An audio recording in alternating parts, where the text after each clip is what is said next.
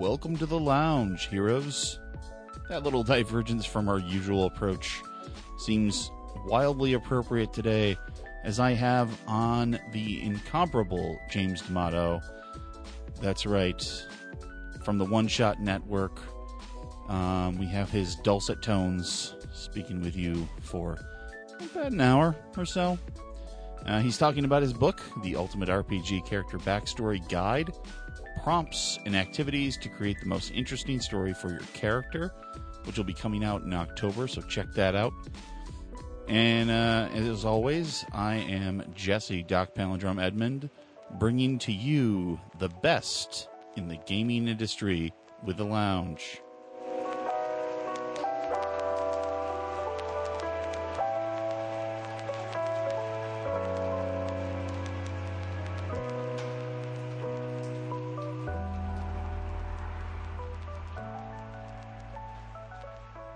And so I've gotten a lot of the James D'Amato's character of Bacta.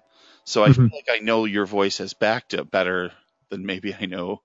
So perhaps I should be doing the interview like this. Yes, exactly. And you just did the character creation podcast where you talked about voices and talked about the difference. Yeah.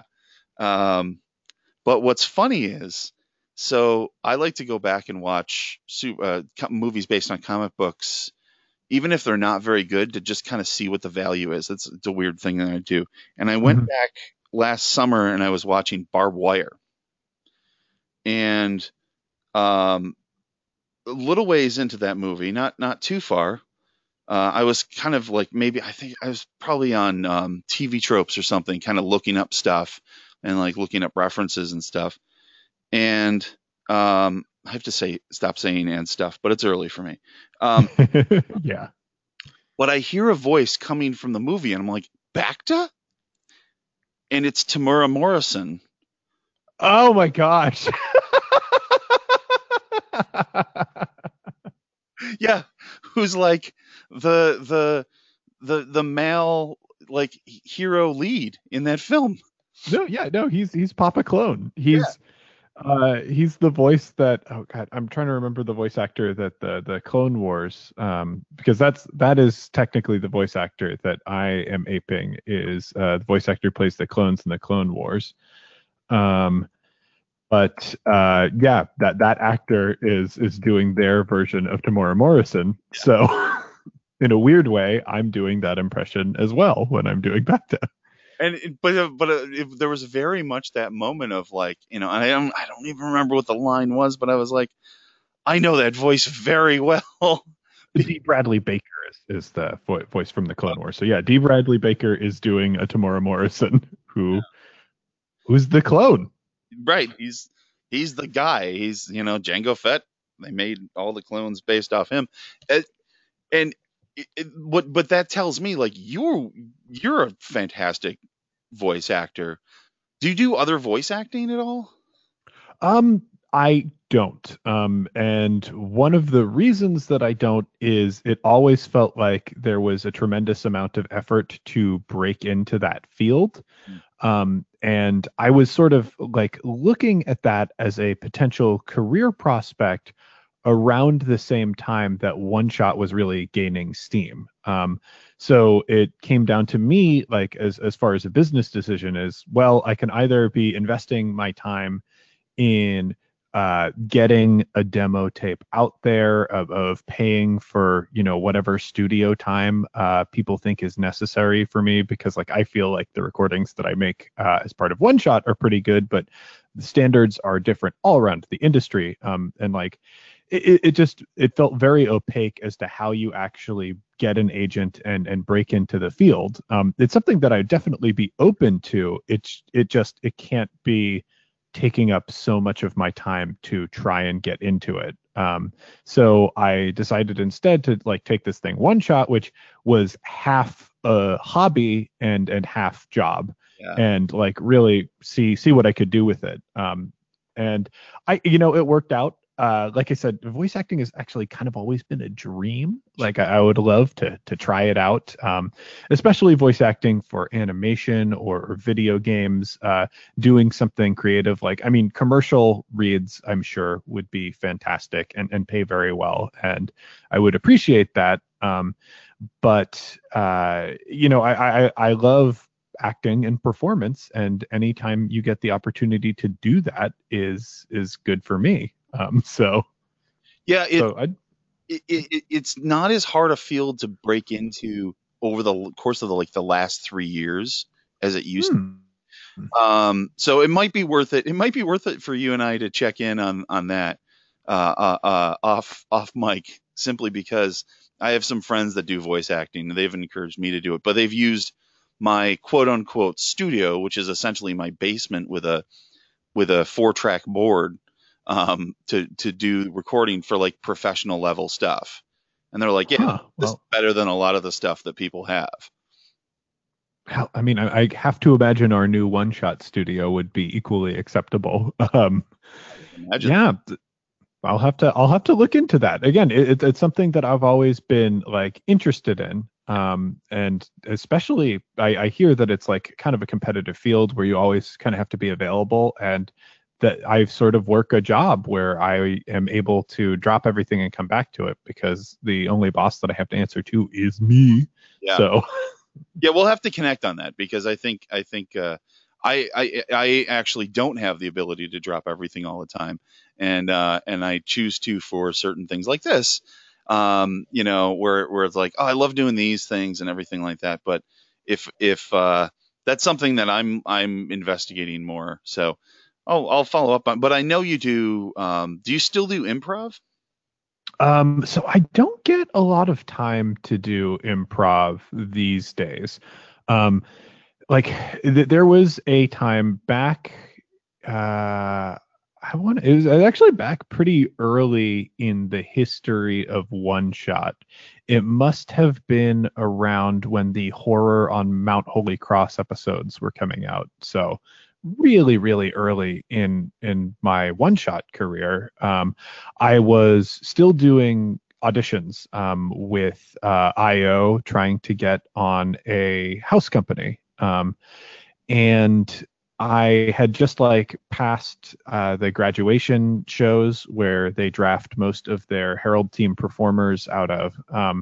And I didn't get picked on that round, which meant that I would either have to re-enroll in their classes to go through another set of show preparations, or I would have to wait for the audition periods and legitimately audition.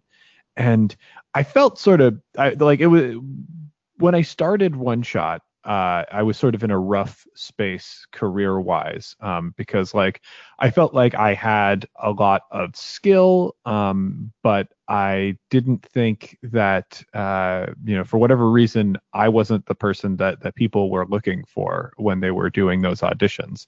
So I felt kind of defeated.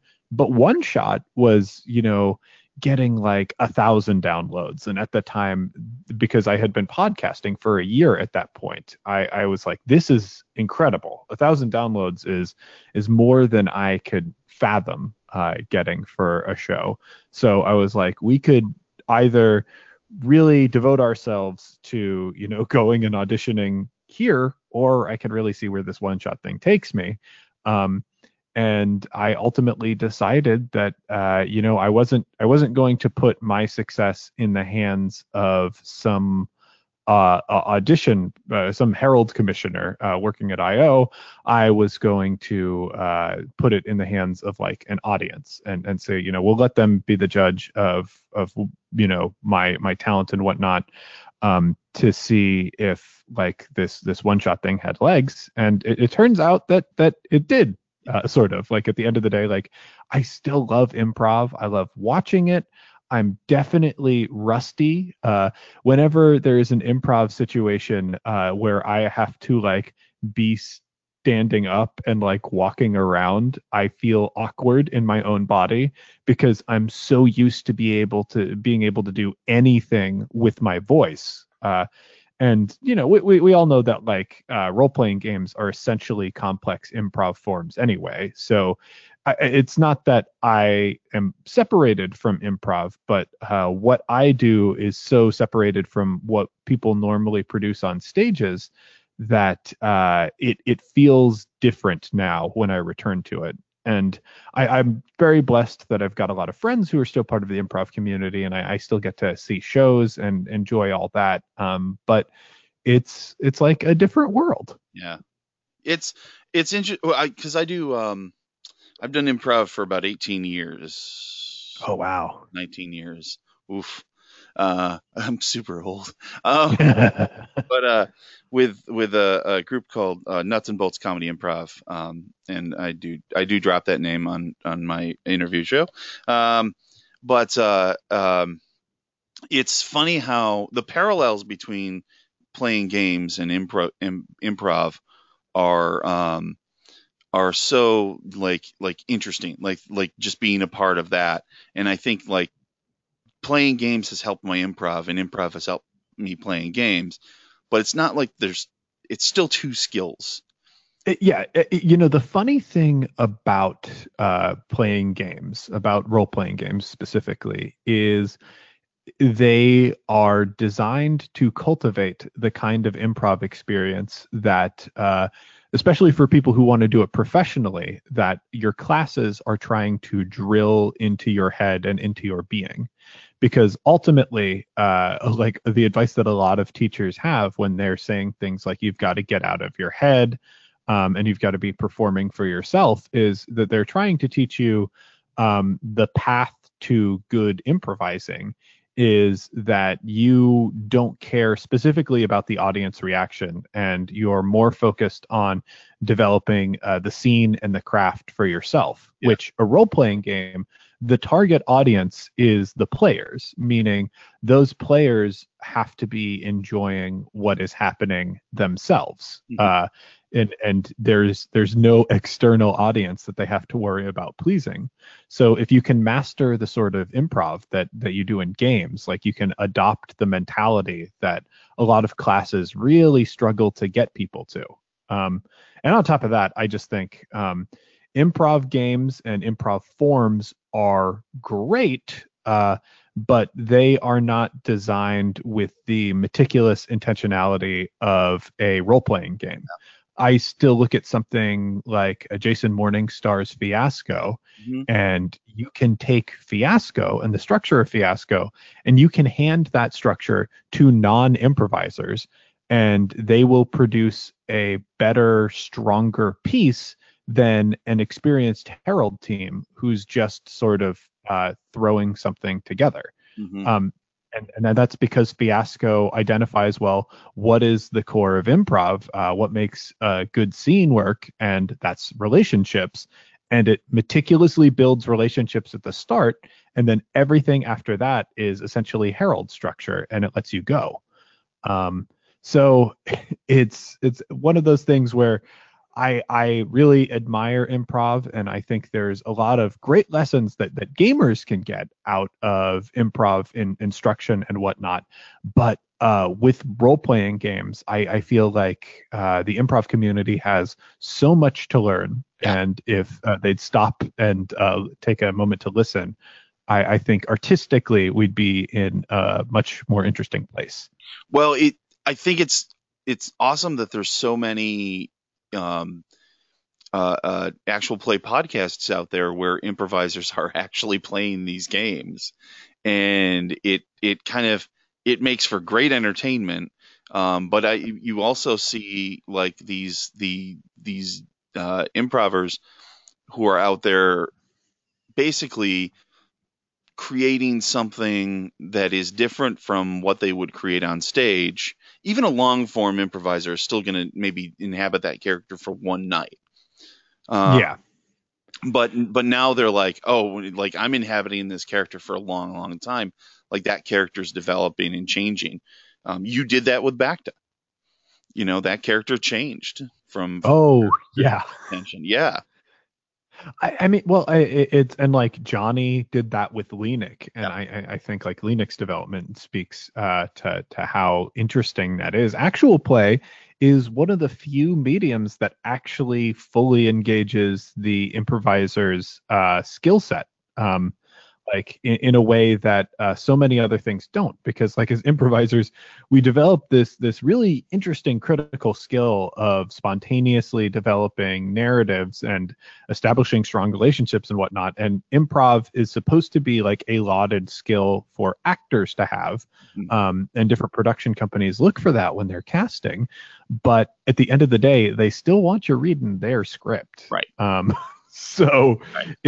like we don't get to use that skill in another context. And actual play like comes along, it's like, oh, this is the thing. Unless you were creating specific improv spaces for your acting, and I can point to things like Hello from the Magic Tavern and improvised Star Trek and say, yeah, those are people taking the improv skills and applying it to a different medium successfully and still getting like long form stories out of that and the same sort of character development. But like actual play is this other new, neat, cool thing that improvisers do very well in, because it's extremely suited to the rigorous training that we've put ourselves through. Yeah, and well, you mentioned Hello from the Magic Tavern, and I describe that to my improv friends and to my gamer friends in two different ways. To my gamer friends, I say it's Dungeons and Dragons without the rules, Mm-hmm. and to my improv friends, I say it's like an improvised radio show about Dungeons and Dragons. But in both ways, like it's kind of like, oh, this is what this is, and it's defining it in your terms.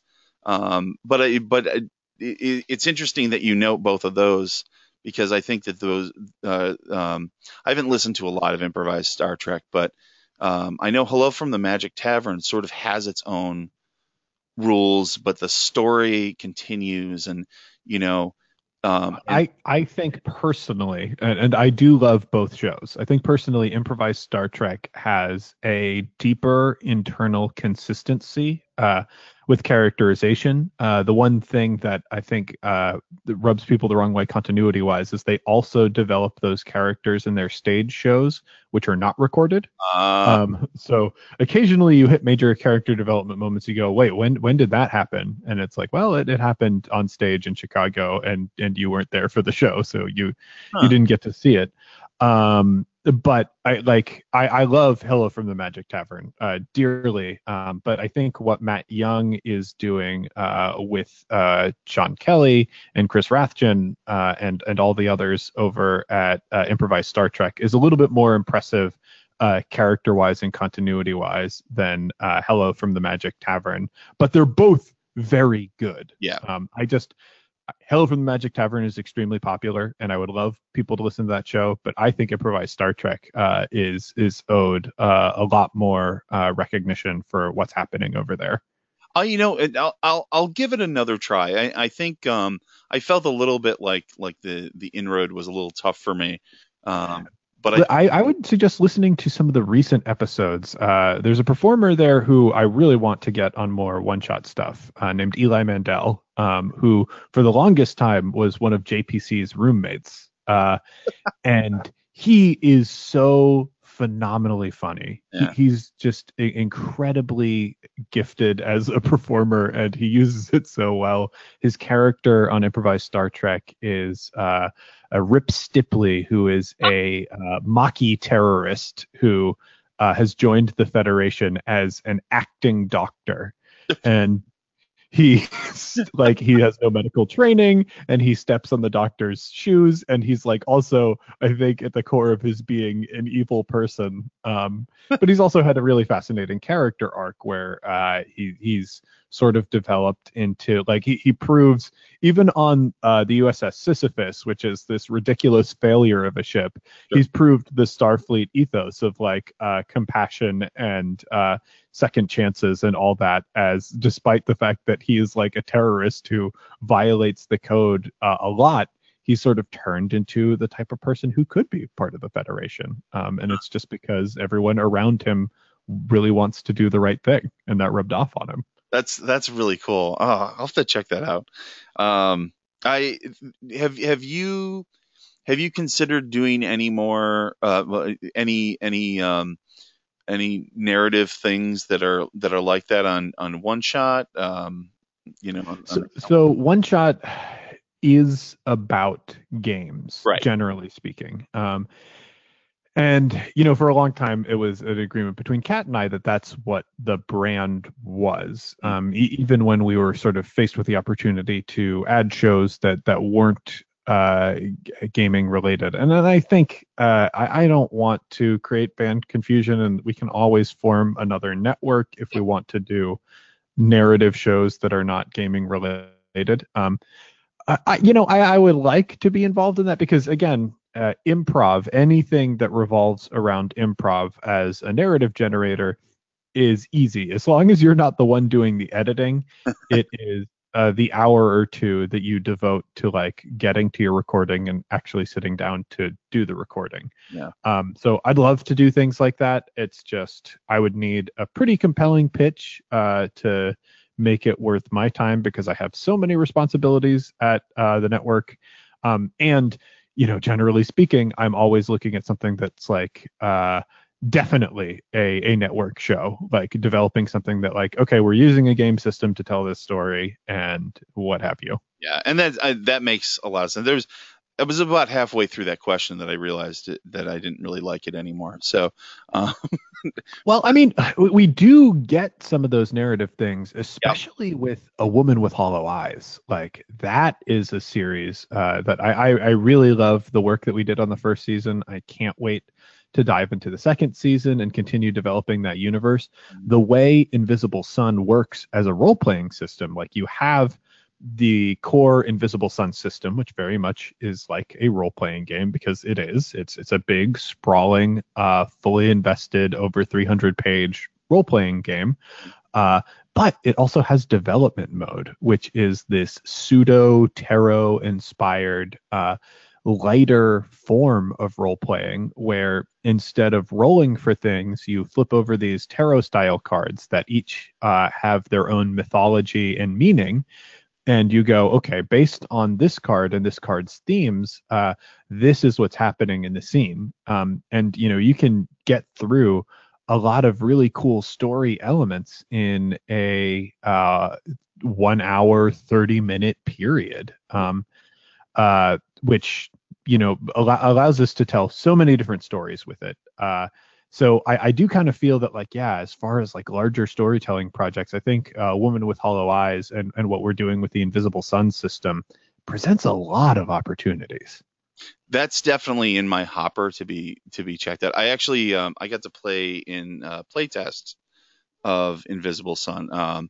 It's funny, my name is actually in the on the box or somewhere in the box because I got invited into this playtest, and it I felt like I was kind of doing it wrong in a weird way. But I will say this: I loved my character so much. I just felt like I don't know. I made there was like the ones that are like the roiling I can't remember terms, but like they're tentacles and slime and gross and everything like that. And I made them Ooh, I don't think super I've run into friendly and them yet. hospitable. Oh yeah. And the whole idea is that like he had this giant house that was a home to anyone that needed a place to stay. Um, but like occasionally, a centipede would crawl out from under his robe, and it was always like roiling and weird and pick up things with tentacles. And I was describing stuff in that way. But he was this super friend. Like I wanted to turn that concept of like this horrible thing on its ear and say, no, he's this friendly guy. He's the like the Mister Rogers of Cthulhu mythos. That's great. That's great. What a delight. Yeah, I mean, yeah, I will say, Kat and Alan sort of expressed their feelings after season one that there were some mechanics that didn't jive with them. I just think I was handed the perfect class, and I was playing a character that I was able to connect to really quickly in that series. And our mission on that series was to create a dramatic narrative. So we were really looking for ways to develop those characters and discover new things about them so we could have a really exciting journey together. And Darcy Ross was leading us as our game master, and I think she did a terrific job. Darcy's Like, yeah, controlling that environment. And so I like, if folks have not checked out A Woman with Hollow Eyes yet, I strongly recommend that you take the time to do it, because it was a blast. And like, I'm still thinking about it a long time after we've wrapped up season one. And I'm extremely excited for season two. And I would love for new people to be joining us to listen when season two comes out. That's one of the things, mentioning seasons. That's one of the things that's kind of changed in podcasting since I really started doing it. I mean, it's been 6 years for me. I know you'd think I'd be better at it if I've been doing this for 6 years, but but the idea of seasons is something I love so much.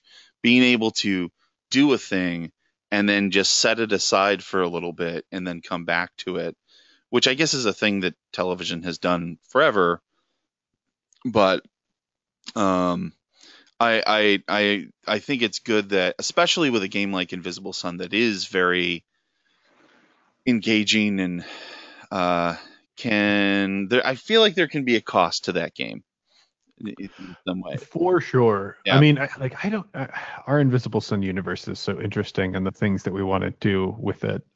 But I will say that it is sort of a change in dynamic. I think One Shot has been blessed because of the form of the show. Mm. I'm always, doing small stories in it. I can sort of dip in and out of things and never feel like I'm getting fatigued, because each new system that I feature is presenting me with entirely new possibilities. Yeah. And I never feel like I'm stagnating creatively when I invest in those new systems.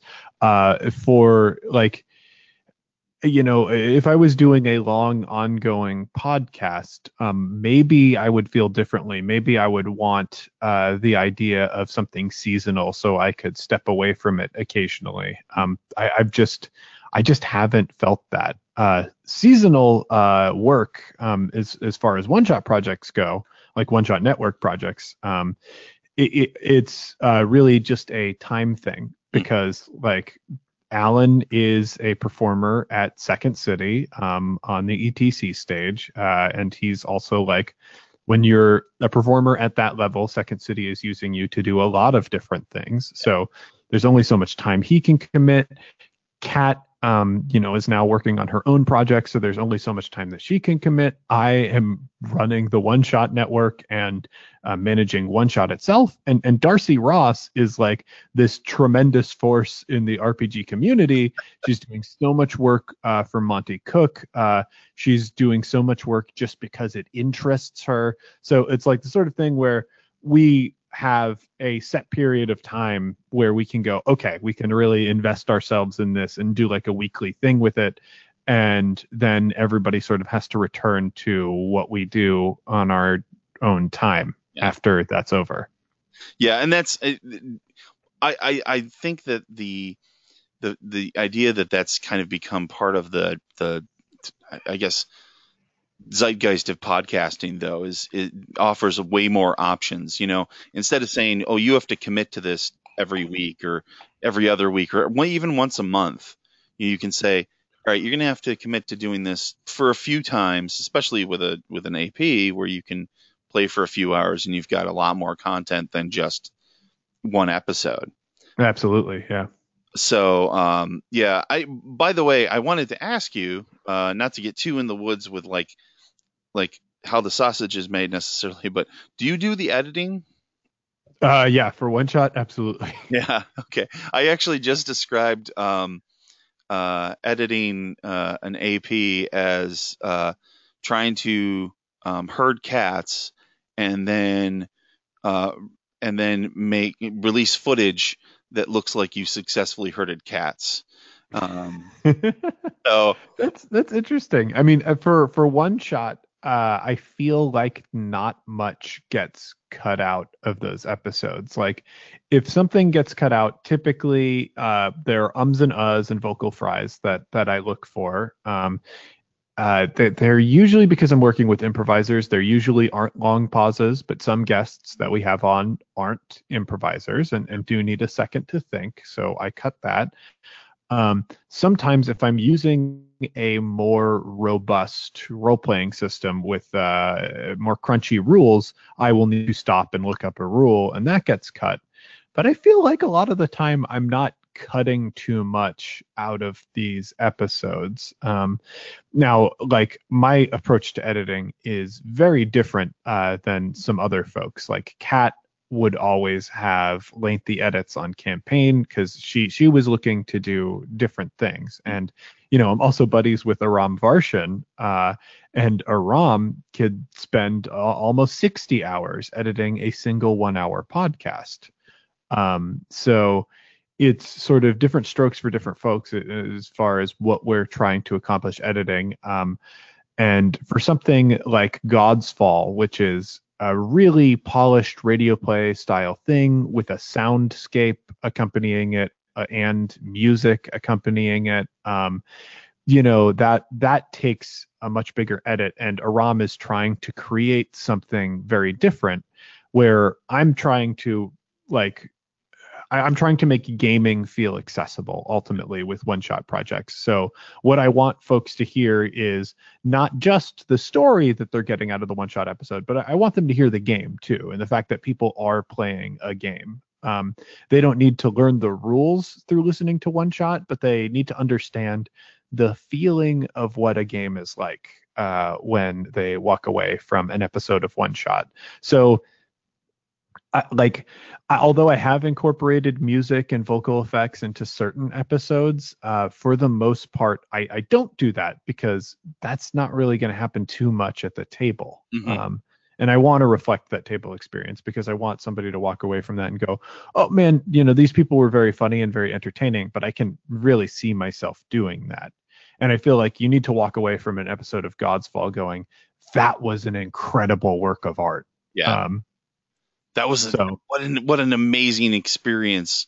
That I get what you mean, because I feel like with one shot, that's the podcast that I'll go to. I'm gonna have to admit something. Full disclosure, I've not listened to every series of one shot. I've kind of cherry picked the ones like you haven't listened to 260 episodes or whatever. Yeah, no, I get that. But I plan on, taking a month's vacation and listening on all three devices at the same time and seeing what happens to my brain. I'll either be get superpowers, or become a supervillain. So, looking forward to that. Yeah, that'll be interesting.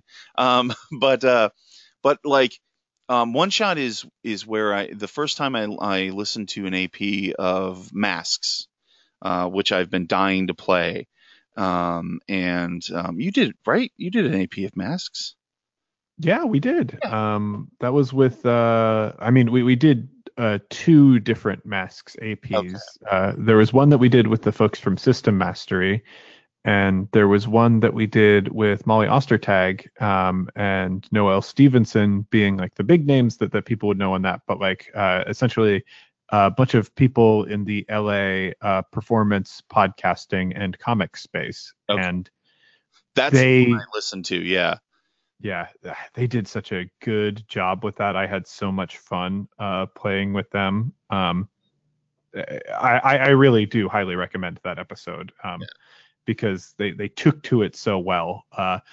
And they, for a short while, were broadcasting their D&D streams on Twitch too. And I just think they were such phenomenally likable folks that it is definitely worth hearing anything they do, even if it's not on one shot.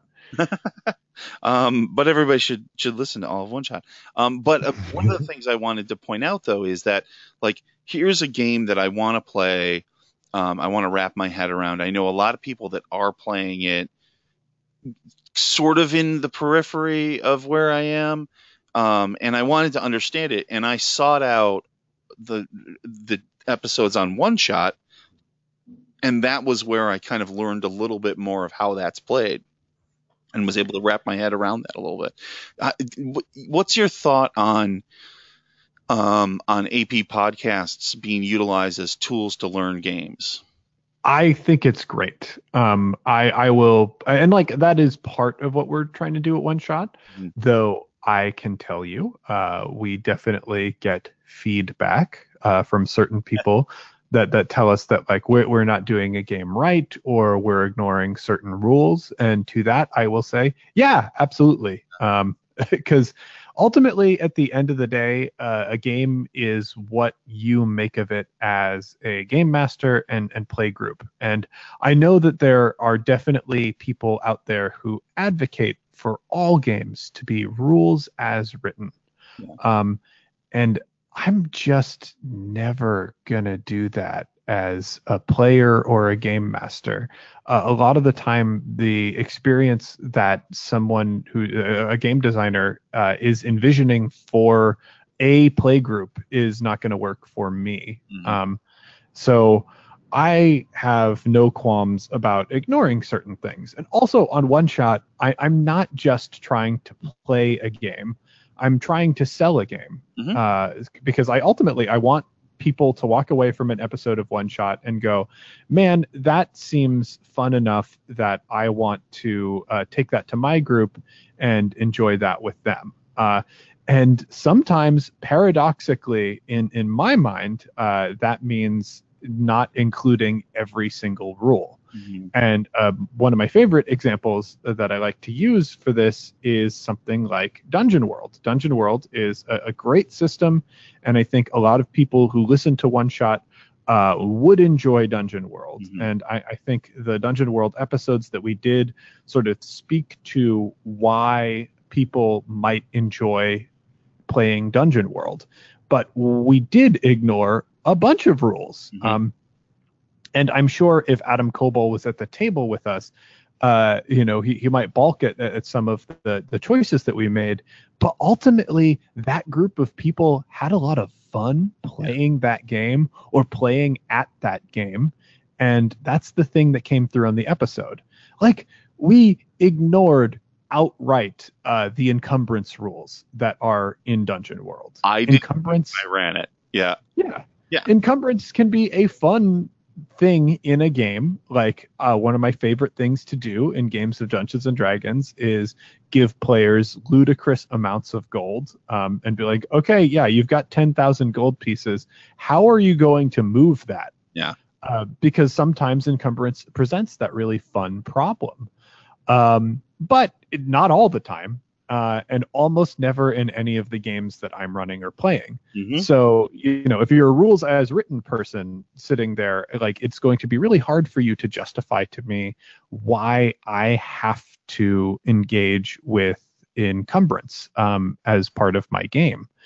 And why, if I'm allowed to ignore that rule in order to cultivate the type of experience that I'm trying to cultivate, why can't I ignore other rules when I don't feel they suit me? And so I think ultimately it breaks down to a different philosophy. And a lot of what I'm trying to do on One Shot is not playing the games specifically the way certain people think the games could be played, because I think that experience works really well at a table when the target audience is the players, but wouldn't work so great as a performance when the target audience is an audience, especially when that audience has the potential to actually purchase this game. Mm-hmm. So the atmosphere that I want to cultivate is a moving, understandable storyline that highlights maybe 2 or 3 of what are the most important and distinct mechanics in a game. And I've gotten that feedback on Friday nights from my, in real life group. So, you missed this rule. Yeah, I know. But that's not part of the story.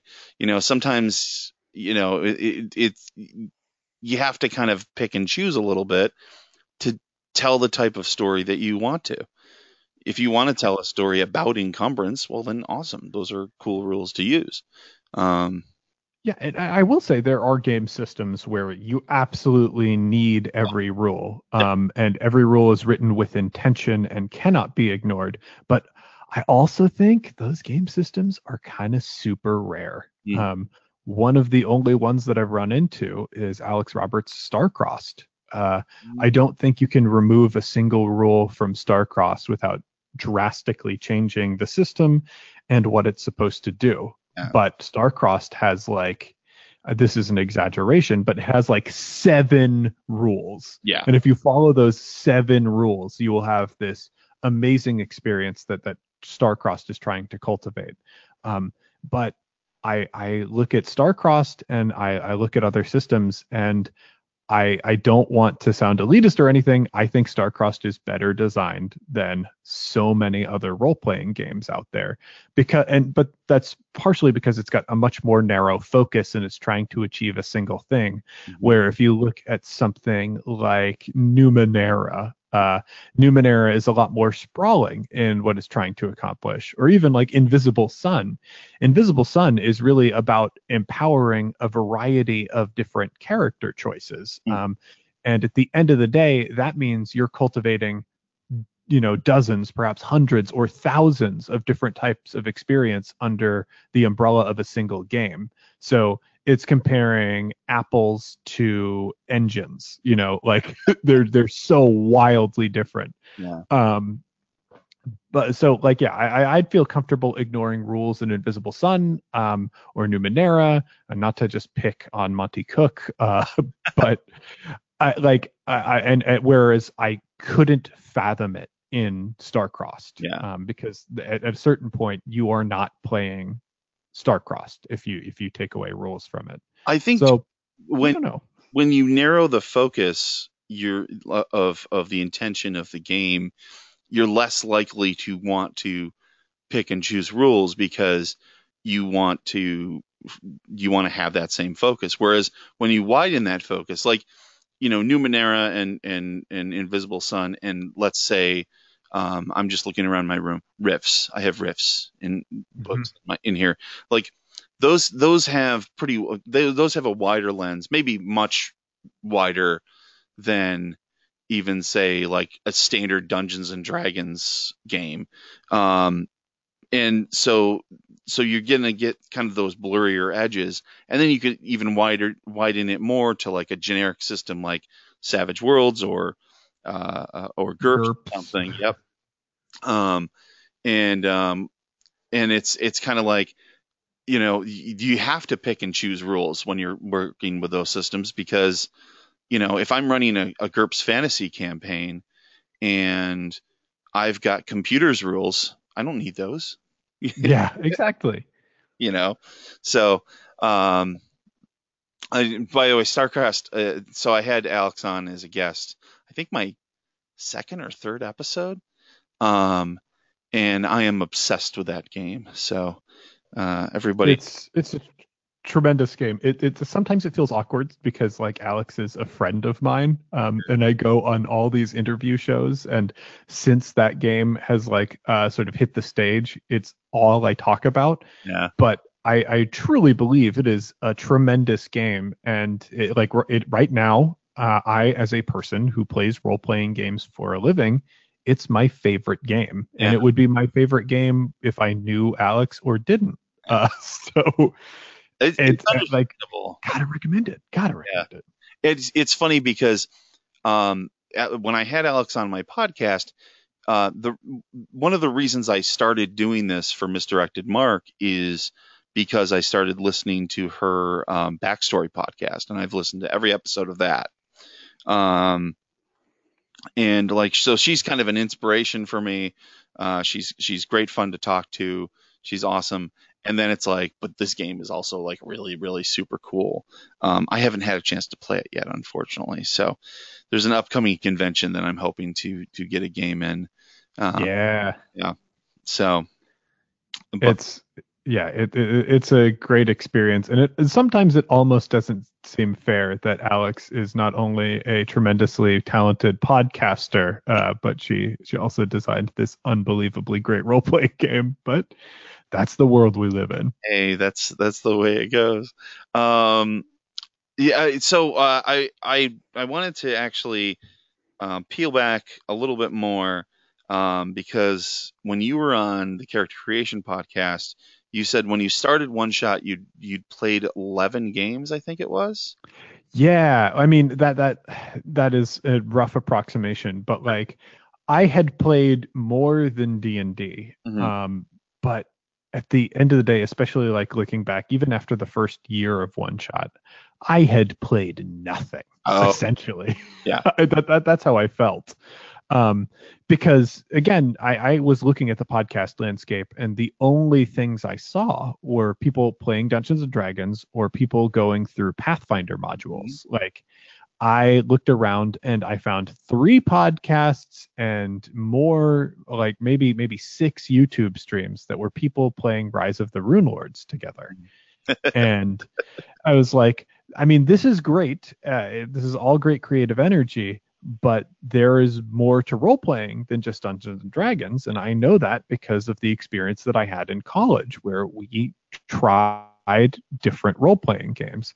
And at the time, I thought like I had this really special experience where we really tried a bunch of different role playing games. We didn't. We we I think we sampled a good amount of like the main sort of offerings and feng shui, and that sort of empowered me to go, okay, with my podcast I am going to look at different role playing games, and in taking on that mission I really discovered how rich and vast that world is. And so I'm extremely grateful for my college experience of actually getting to try different games. But yeah, I feel like I had the unearned confidence of a white man in that moment. Yeah, I kind of know that same feeling because even though I played a lot of systems, I probably there were games that we had at our table, maybe some that didn't get played that were really off the beaten path. But we would make characters for them, we would talk about them, and whatnot. And this is like in the '90s. For what we played, I mean, we our group historically has played probably more GURPS and D&D than some variant of D&D than anything else. Uh, Mhm. and it's like, when it really comes down to it, that's 2 systems. Let's throw in the White Wolf systems. Oh, but I've played vampire and werewolf. Cool. Yeah, exactly. I mean that is so similar to my experience because like I played D&D my freshman year, and I was pretty convinced by the end of freshman year that D&D was the only role-playing game that I would ever need to play. Right. And like I would just hack it if I wanted a different experience. But then I played Shadowrun in my sophomore year, and it felt like a revelation. Um, it was just such a different experience, and I was like, oh, I get why people want to do different things. Hmm. And man, the way we obsessively played Shadowrun in school, that was just so great, and I miss it very much. But like I moved on from there and got to play Feng Shui, and Feng Shui was a revelation. Like because it was different than both what D&D and Shadowrun were trying to do. I feel like Shadowrun is just a different take on the D&D approach to a role-playing game. Um, Feng Shui was using the mechanics to encourage creative choices in ways that I had never experienced as a role player before.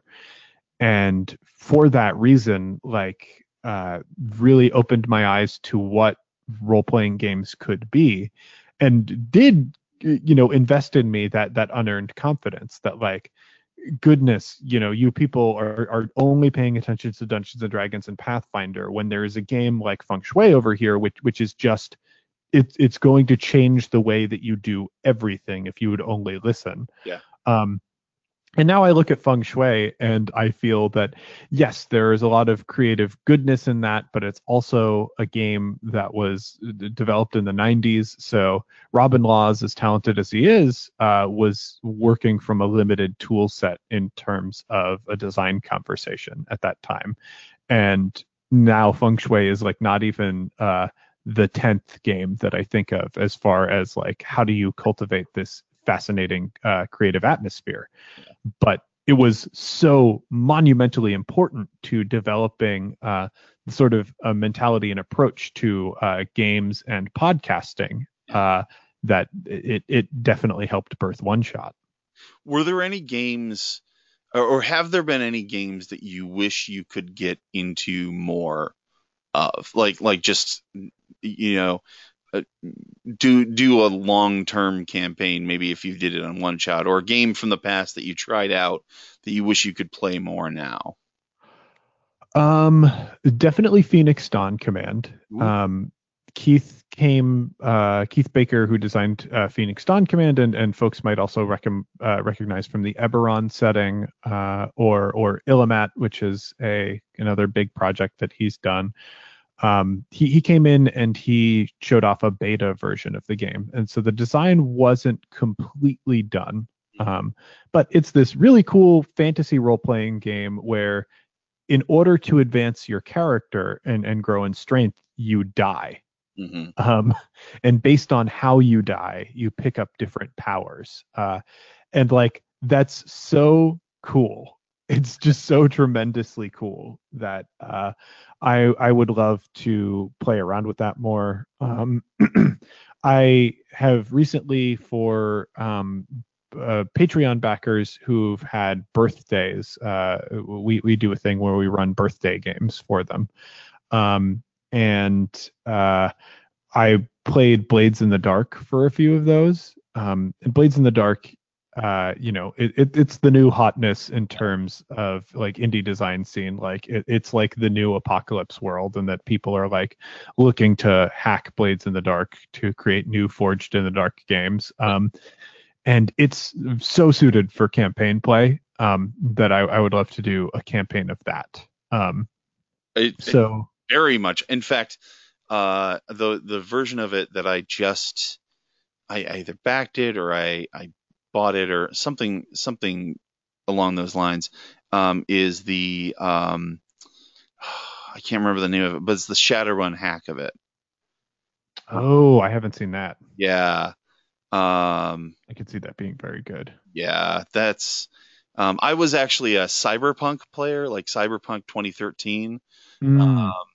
before when Shadowrun came out, and I was as I think I naturally tend towards being a grognard, so Mhm. uh, I was like, Shadowrun, I don't want fantasy in my Cyberpunk. So Like and to me, like I love cyberpunk as a genre, yeah, but Shadowrun being that setting that's like, well, can we have everything? yeah, Can we yeah. just give us everything and we'll remove nothing from this experience? That was so appealing to me. Well, then that's the funny thing. Years later, it's like I've had so much fun playing Shadowrun games and just doing insane things in that setting and whatnot. So, um, have there been have there been any characters that you just thought were so good and so cool and you weren't able to reach their potential? I don't know about unable to reach their potential, but there are definitely characters that I would love to spend more time with.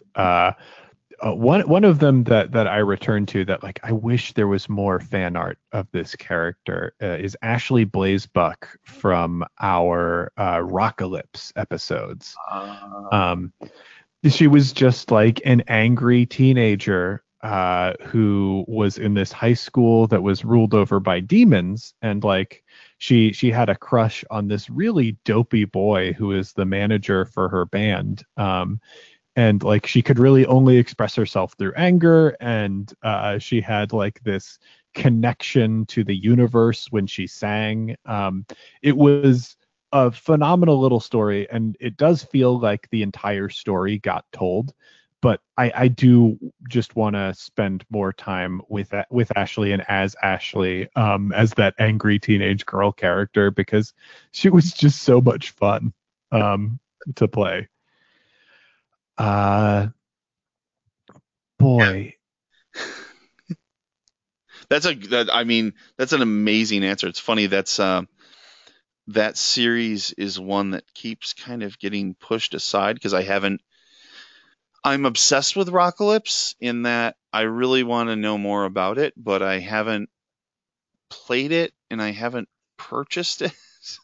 It's like it's one of those games that's like there's so many other things that keep kind of getting in the way. I when you mentioned that, I'm like, wait, that's in my feed, and I looked and I just put in the Paranoia series that just did it wrap up with episode 3.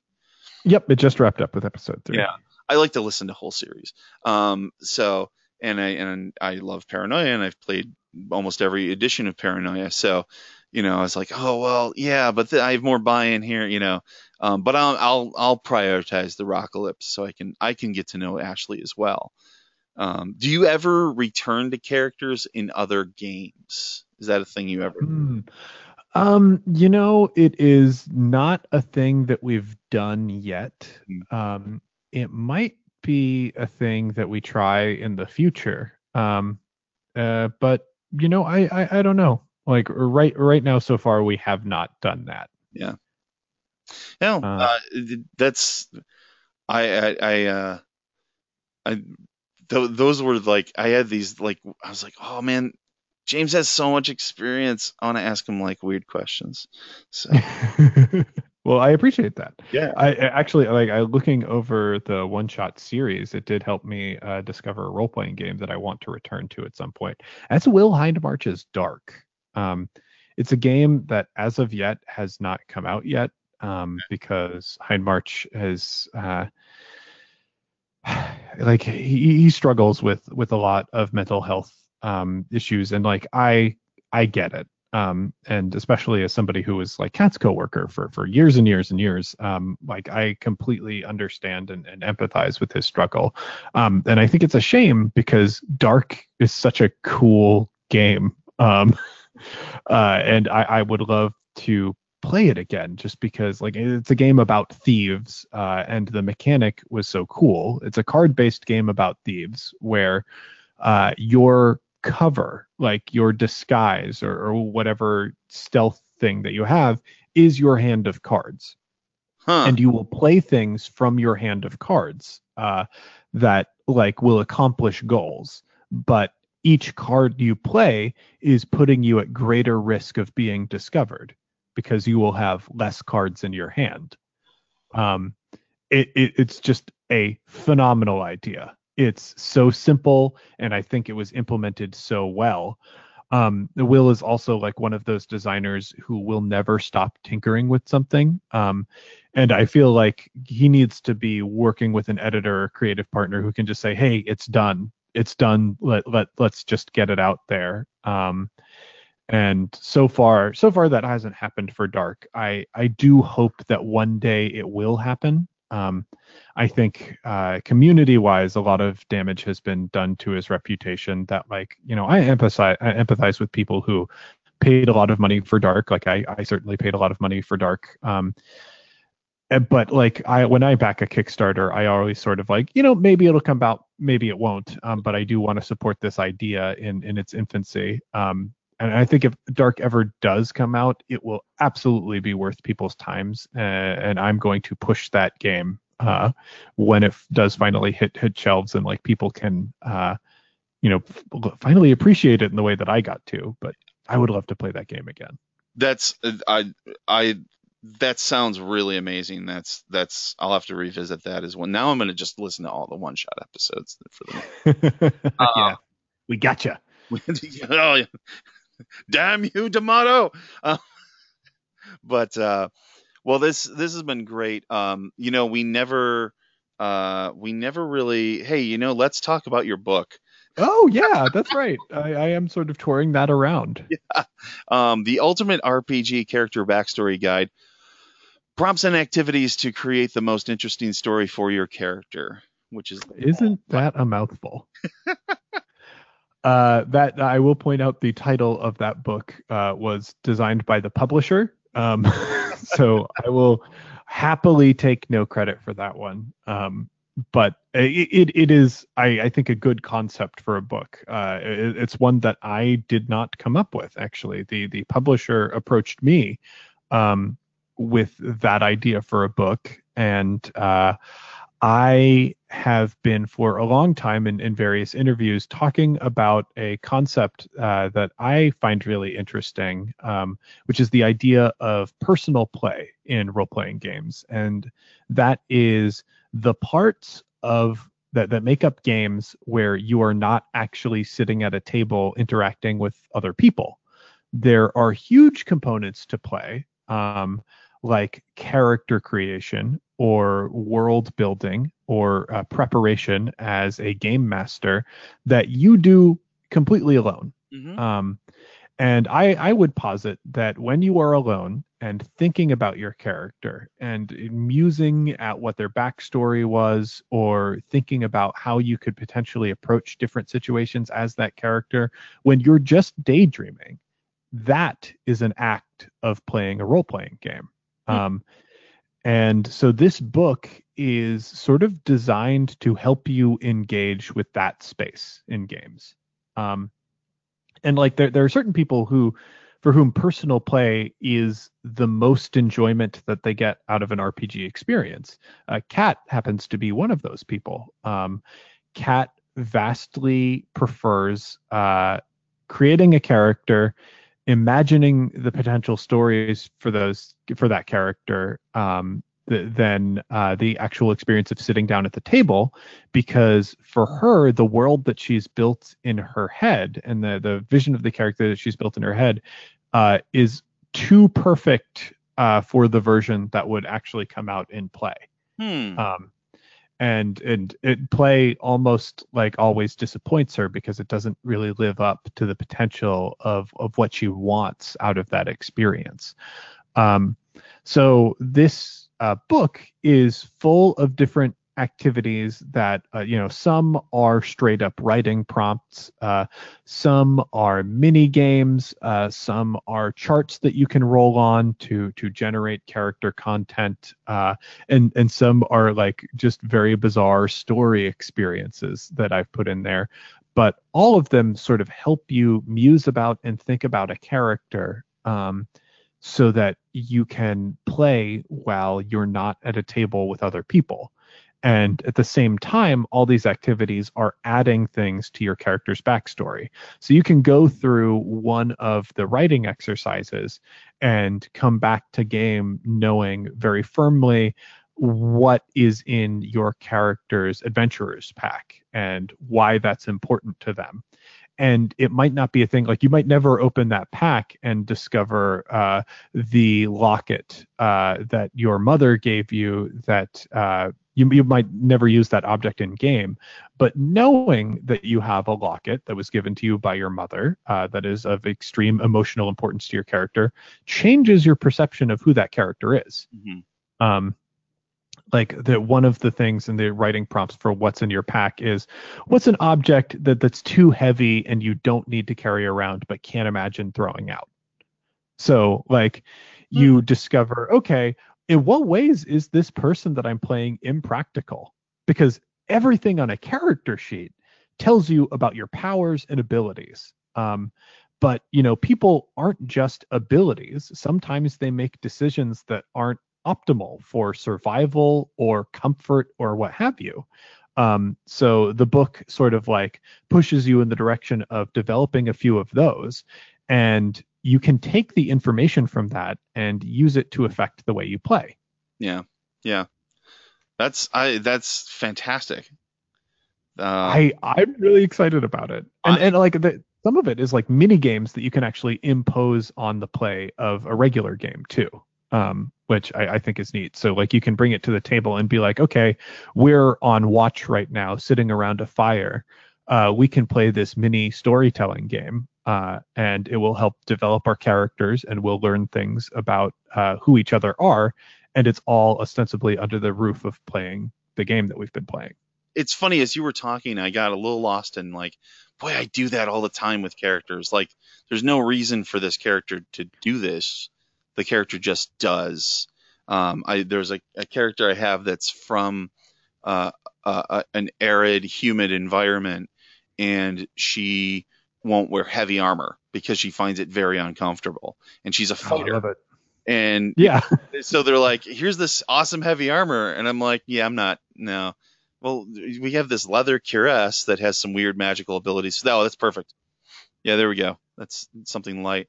And, a few times people are like, just put on the heavy armor. Like, no, that's not.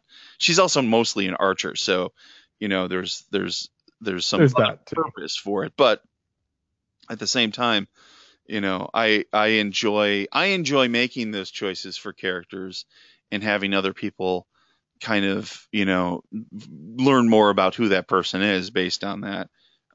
So thanks for writing a book that allows me to justify it even more.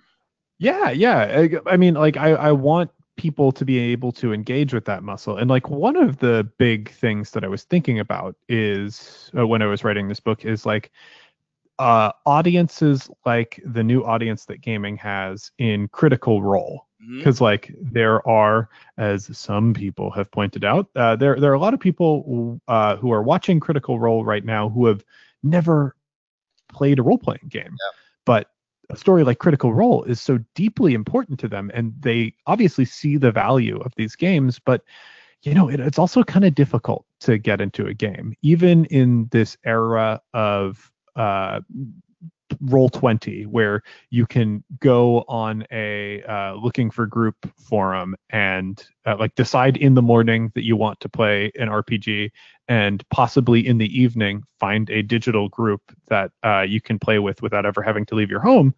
Even with that, it's kind of hard to find a group, and kind of hard to like actually start gaming. Yeah. And so I created the book with the idea that maybe those folks who are sort of just getting their first contact with role playing will get something out of a book that gives them more of the experience of role playing, like actually puts the controls in their hands, but there's no pressure of having to do it around a group, and engages the same imagination muscles that you have when you watch Critical Role and you think about those characters and you draw fan art or you write fan fiction or what have you. To like, it brings you further into what role playing might be like, and allows you to experience that before you actually sit down at a table and start doing it the way you see the performers do it on that show. So I figured like this is another entry point. Not only is this serving an audience of people who might be like Kat, who really prefer the private imagination aspects of role-playing games, but maybe this serves the people who are interested in role-playing but haven't quite bit the bullet and like gone through the sort of immense emotional labor of actually putting together a play group, or the people who just can't, who like it's never going to be practical for whatever reason, but still want to engage with that space. So like I'm chasing after a few different audiences, and I also think like if you are a dedicated role player and like you like role playing in the traditional sense, I do think also this book, if you like the style of play that we have on One Shot or Campaign, you are going to be able to use some of the exercises in this book and get a little bit closer to that with your style of play, because I tried to inject like the thoughts that I have when I'm creating a character into that book. Like while I am not explicitly telling people how to play, if you really like what I do with Bacta on Campaign, there's kind of a roadmap to that Bacta style play in that book. That's it. I feel like it's a critical book to have in your toolkit if you're running games for anybody, to be able to say, hey, take a look at some of this stuff. It may I don't buy books on paperback anymore because I'm just that person, but I might have to buy this paperback just to have it in my bag. I like it's going to go next to my copy of Microscope that I have in my um because it's like That's an interesting pairing. I think that actually makes a lot of sense. doesn't it though? Like let's do it's the macrocosm and the microcosm. You've got both sides of it.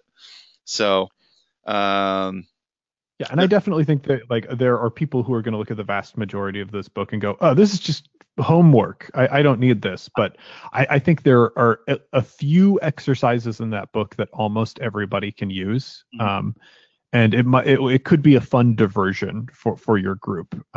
So I advise people to like check it out.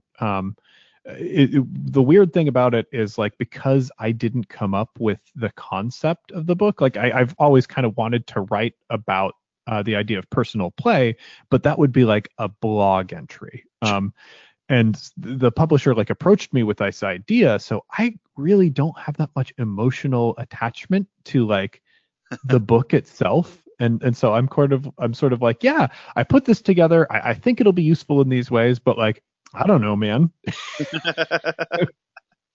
Yeah, it should be good.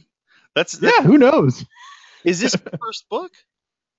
Yeah, I actually never thought I would write a book because I also think writing a book is different than designing a role playing game, which I do eventually want to publish a role playing game. But as my main design partner and I have recently parted ways, like that might be a little bit off in the future. But you know, I grew up with both dyslexia and attention deficit disorder, and like obviously I still have them. And I never envisioned myself as the type of person who would be able to write a book. But you know, this opportunity came my way, and I was like, you know what? I'm going to see if I can do it. Uh, and it turns out like it was a lot of hard work because they hired me for this book by the end of December. And they originally said, we want the full manuscript of this book by the end of February. Um, Hmm. which, like, it was a wild deadline because, again, it's coming out in October. Yeah. So, like, the publishing the writing process took I managed to negotiate them up to 2.5 months. Okay. The editing process was like 3 weeks, and it's going to be published in October. That's that's wow. Wow. Is it like you know, I don't know if that's just how Adams Media does it, but like it was head spinning I, because I think of almost all books as a multi-year process, and yeah. like I, it's wow. crazy. My head's my mind's a little bit blown because it's like that's less than a year to put out this comprehensive guide that I imagine must have taken some research and I, I don't think it's comprehensive, and I also it did not take research, okay. because like it's thought like what am I going to research for this, you know, honestly, because it's designing mini games. It is game design. They're like not everything in there is something that I would say qualifies as a game, but like a lot of it is games. And it's thought exercise. So it's almost like I think I would compare it to a syllabus. When I said homework Uh, earlier, I really did mean it. Like a lot of it feels like these are homework exercises that you can have for your D&D. Um, okay. Okay. and some people might get some value out. Like it's fun homework, but it's homework. Homework nonetheless. Well, that's okay. So yeah, but I mean, I do appreciate the idea that when someone is thinking about gaming, they're playing their characters and whatnot, they're still gaming. They're still engaging in that in It's that. all still the game, and like separating that from like saying no, the only game is when we're at the table together. It to me is like kind of laughable. Yeah, yeah, that makes a lot of sense. Um, Fantastic, James. I feel like I could talk to you for like 6 hours. Oh yeah, definitely. Yeah, we could. This is great, Jesse. Thank you so much. This has been a real blast. So everybody should go on Amazon and pre-order the Ultimate RPG Character Backstory Guide, Prompts and Activities to create your most interesting story for your character. I almost did it all in one breath. Um, Yeah, you can get that on Amazon. It's also available for pre-order at Barnes and Noble, or if you have a local bookstore that you like, you can approach them about pre-ordering it too. Like it is a long title, but if you approach them with the entire title, say it's by James D'Amato, and it's also published by Adams Media, which is an imprint of Simon and Schuster. So like they've got decent distribution. They should be able to get that book just about anywhere you are. is it going to be carried in game stores at all? I still need to talk to the publisher about that kind of distribution. I think there's definitely a place like I feel like it should be at game stores and it should be at conventions at the different like retailers at conventions, but I don't know how much my publisher knows about that world. Fair enough. And I think that might just take a conversation between me and them trying to get that out there. Yeah. But when this book comes out, like I will also be selling it as well. So if I'm at a convention, I will try to have copies to sell to people. I am very proud of this book, even though, as I said, I don't really have emotional attachment to the concept. I think people are going to enjoy this. But it is like a weird idea, and we're going to see how it works. Yeah, definitely. I I'm not to toot my own horn a little bit, but I'm kind of pleased that I kind of came up with the thought of like keeping this next to Microscope because I feel like there's a lot of similarity in that way. Yeah, I think so. Like it almost feels like Microscope is kind of the GM's Yeah, like equivalent. I don't know. It's strange, but I totally get it. That makes a lot of sense, man. that's all right. Um, But yeah, so everybody out there, pick this up, support Brick and Mortar if you can. If you can't, support James, and enjoy it. James, it's been an absolute pleasure. You are welcome to come back on the lounge literally anytime you want to.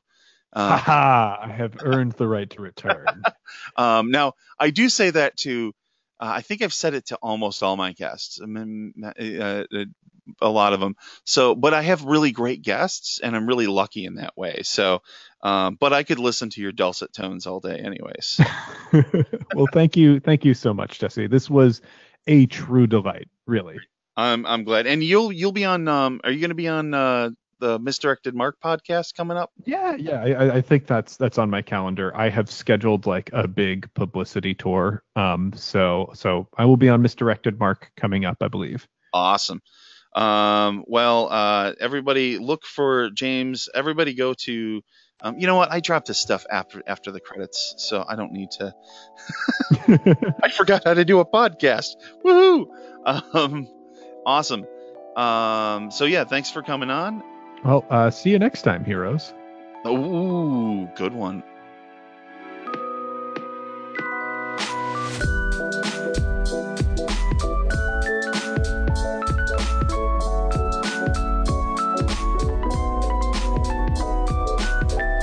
Thanks once again for coming on the lounge, James D'Amato of the One Shot Podcast Network.